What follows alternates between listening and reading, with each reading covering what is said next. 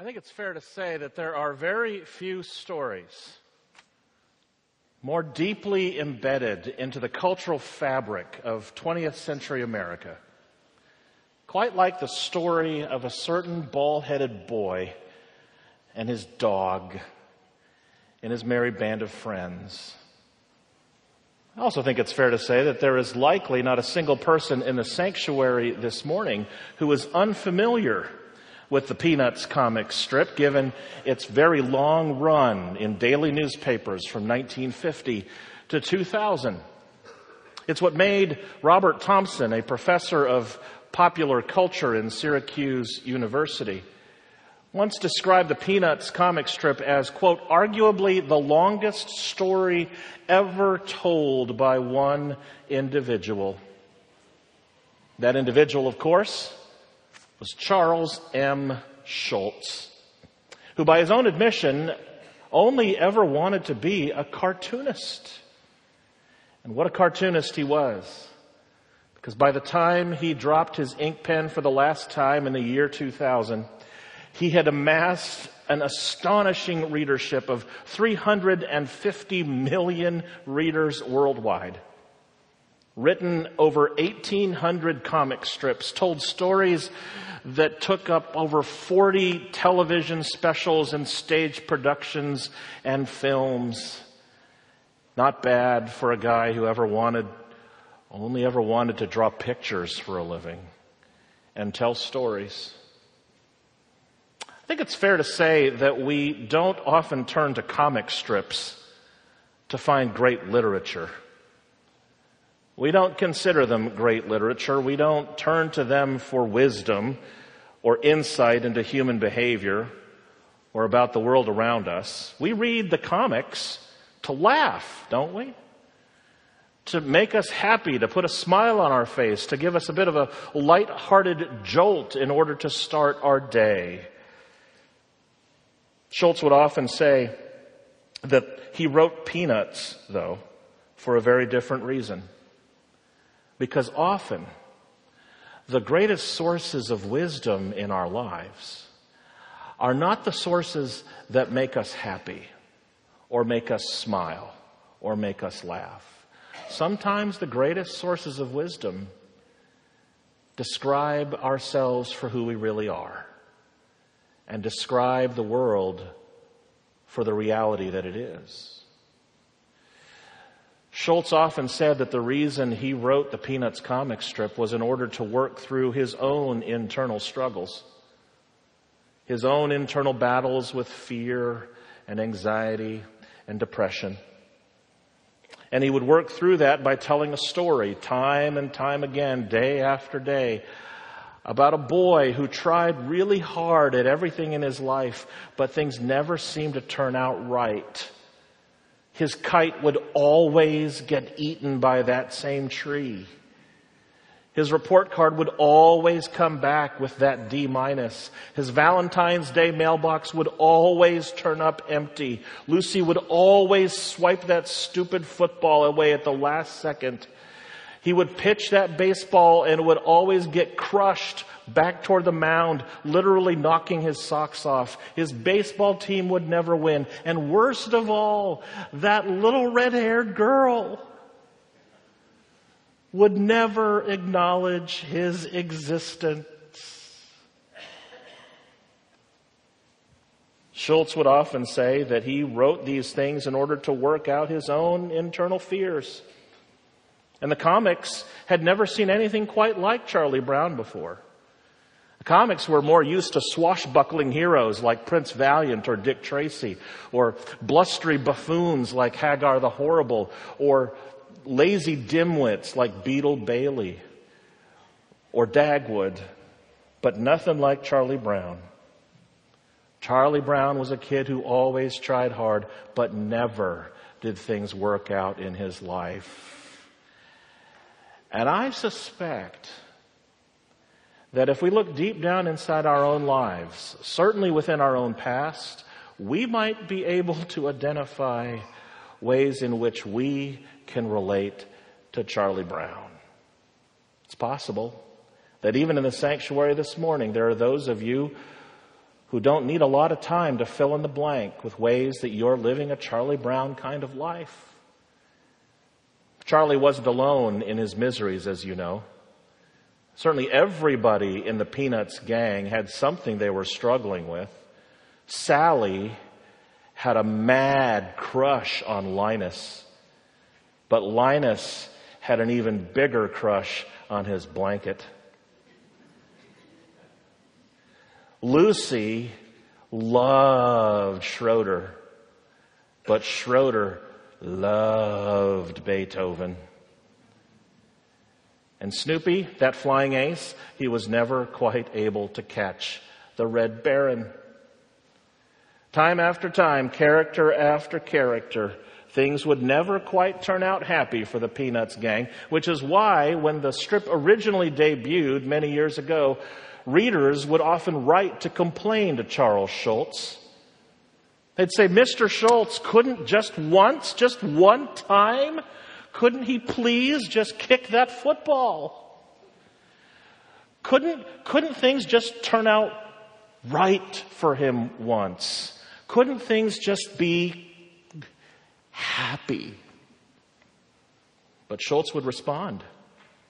He would say to an interviewer at one point, happiness isn't very funny.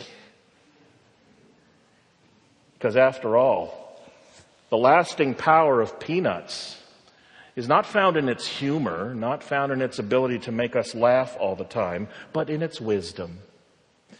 And wisdom isn't always funny. Because sometimes our greatest sources of wisdom are not the things that make us happy or make us laugh. The greatest sources of wisdom are those things that remind us of who we really are and tell us the way the world really is.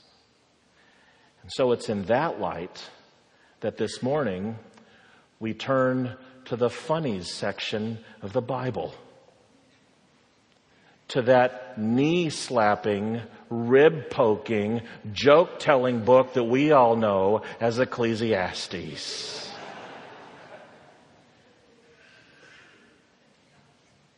Ecclesiastes has often been derided in the church because of its pessimistic view of life, because of its nihilistic, fatalistic perspective on the world. There are those who have even wondered, why in the world is Ecclesiastes even a book in our Bible? Because it doesn't turn out happy. There is nothing joyful in it. But we are reminded that wisdom isn't always funny. At least not the kind of wisdom that we often need to hear. Well, I think that Ecclesiastes is in our Bible because the author of Ecclesiastes, the author whom some believe was King Solomon, others simply describe as the teacher, because the author of Ecclesiastes is not willing to settle for easy answers to describe life, not willing to settle for comfortable or simple ways of describing the faith. The author of Ecclesiastes is more interested in describing the world the way it is, rather than giving us some sort of easy, pocketable, portable collection of pious platitudes. The author of Ecclesiastes is not simply saying, if you follow this exact formula, it will guarantee you happiness and success. He's not saying all you have to do is A, B, and C, and you will get all that you deserve and all that you want in life. Ecclesiastes refuses a kind of Christianity that can be easily rendered in 4 simple panels on a daily newspaper. The author of Ecclesiastes is really trying to dig deep into matters of life and death, light and dark, triumph and tragedy, pain and hope. He's wanting to survey all of the rich contours of the realities of life and not simply paint a rosy picture on the way life is or the way life can be. The author of Ecclesiastes has been around the block for a while. He's shed some tears. He's experienced some pain. He's been in the bottom of the bottom. His tires are well worn from the gravel roads of life, hitting one too many speed bumps and potholes along the way. The author of Ecclesiastes has seen life for what it really is. In other words, life the way you and I live it. Life the way it really is. And he knows better than to settle for answers that are quick and simple and convenient. In other words, the author of Ecclesiastes is a lot like Charles M. Schulz. And the subject of Ecclesiastes may as well be good old Charlie Brown. Because life, as it is, doesn't always work out for Charlie Brown. Because your life and mine doesn't always work out the way we want it to. And you can tell that right out of the gate. Right out of the opening chapter and the opening verses of the book of Ecclesiastes, we hear for the first time a familiar echo of a refrain that will be all throughout the book. Where the Ecclesiastes says, vanity of vanities. That's the way he describes life. All is vanity. You just heard Mary Lou read it from the Common English Bible. That version says that life is perfectly pointless. Perfectly pointless. That's the way life is. It conjures up this question, what does it all matter? What does it all mean? What is the point of it all? Nothing matters. Life is perfectly pointless. In the original Hebrew text, those very same words can also be translated as wind, breath, air. That's how temporary and unpredictable life is. Fleeting as a puff of air, as temporary as a wisp of wind, as unpredictable as wind itself, which goes wherever it wants to go. There is no controlling the wind. There is no holding on to the breath. That's what life is all about. Just a puff. Perfectly pointless. Or in the words of Charlie Brown, good grief. Verse 7 of chapter 1 in Ecclesiastes, the rivers all flow to the sea, but it doesn't matter because the sea is never full enough. In verse 8, we fill the world with our words, but all we get are words that do not satisfy our ears or our eyes. That's what life is all about. The kite always gets stuck in the tree. The football always gets swiped away at the last minute. The report card always comes back with poor grades. The Valentine's Day mailbox is never full. And that little red-haired girl doesn't even know our name. Vanity of vanities. Perfectly pointless. Good grief. And if there's ever a scene in the Peanuts movie, which I watched a few weeks ago and just fell in love with.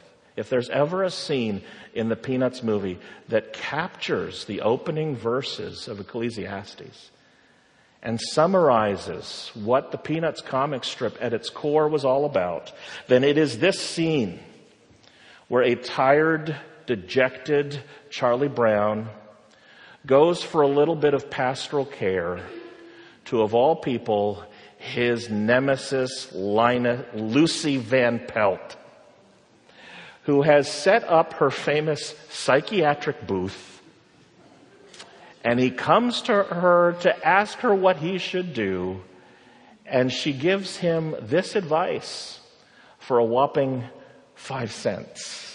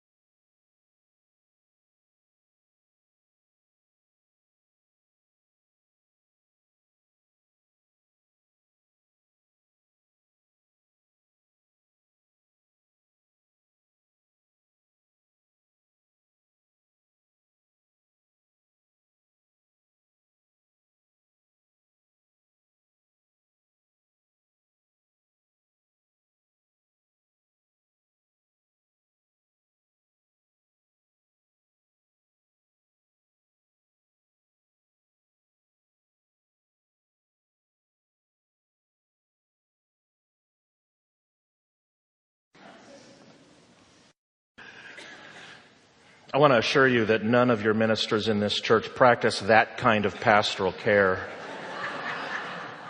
To my knowledge, it's been a while since we've called any of you losers or failures. But vanity of vanities, perfectly pointless, good grief. If the Peanuts comic strip were a book in our Bible, I am certain it would be the book of Ecclesiastes. But you know, there's an interesting, challenging, good word about that.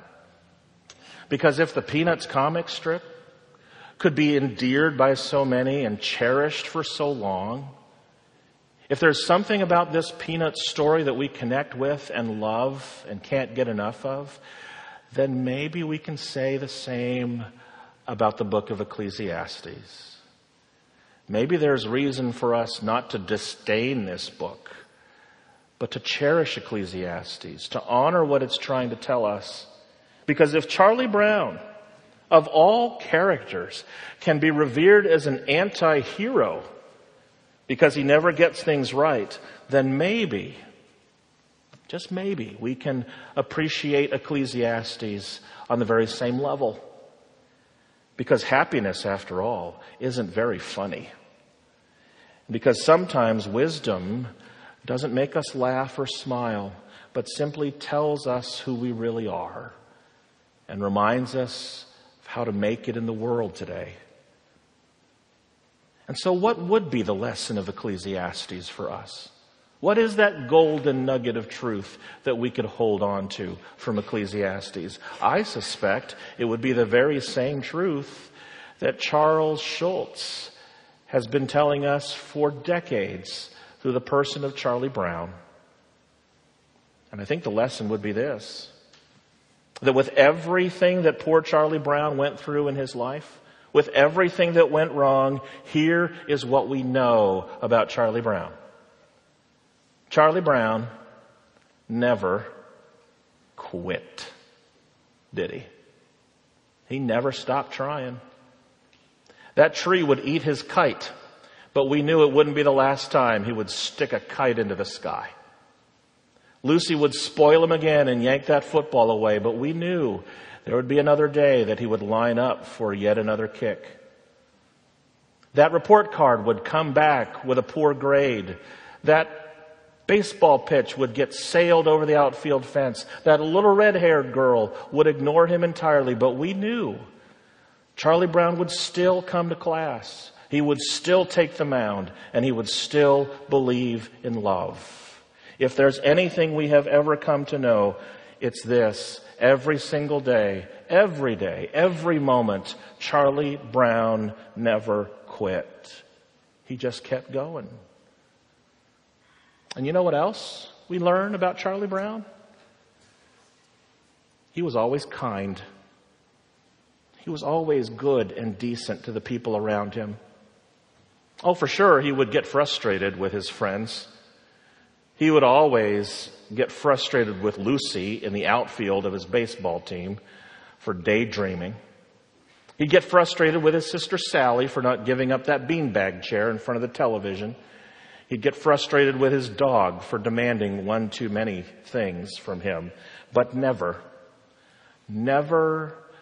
in 50 years, over 1,800 comic strips, did we ever see Charlie Brown compromise his integrity or do something unethical or take a shortcut or say or think a cross word about anybody else. No matter what happened, he treated his friends with fairness and politeness and decency and kindness. He never crossed the boundaries. He never bent the rules. In many ways, he was the fulfillment of John Wesley's great simple rules. Do no harm. Do good. Stay in love with God. And with all that we have come to know and appreciate about Charlie Brown, we can say this: he never quit. And he always treated others well. And you know what that means? In the end, Charlie Brown is a hero after all. And I think that is why Ecclesiastes is in our Bible. Not because it paints a rosy picture of life, not because It covers up all the pain and suffering of the realities of living. Not because it tries to make us laugh, not because it ends with a fairy tale ending, but because it gives us permission. It gives us permission to acknowledge before others and before God just how rotten life can be sometimes. Ecclesiastes gives us the permission to throw our hands up into the air and say, life is really rotten and I did nothing to deserve this. Good grief.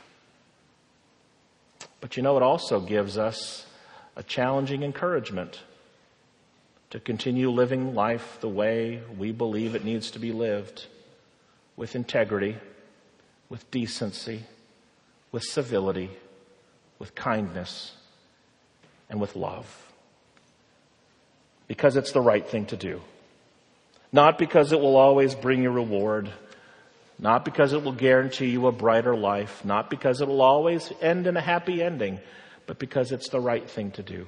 Because it's the right way to live. Because it's what Charlie Brown would do. Which is why I love the way the movie ends. Because it's a reminder to us that at the end of the day, somebody, at least one person in our life, notices the way we live. In the movie, as you'll see, it was the little red-haired girl who has some final words to say to Charlie Brown. But listen to her words as a way of hearing what God says to you, because God notices, and this is what God would tell you. Let us pray.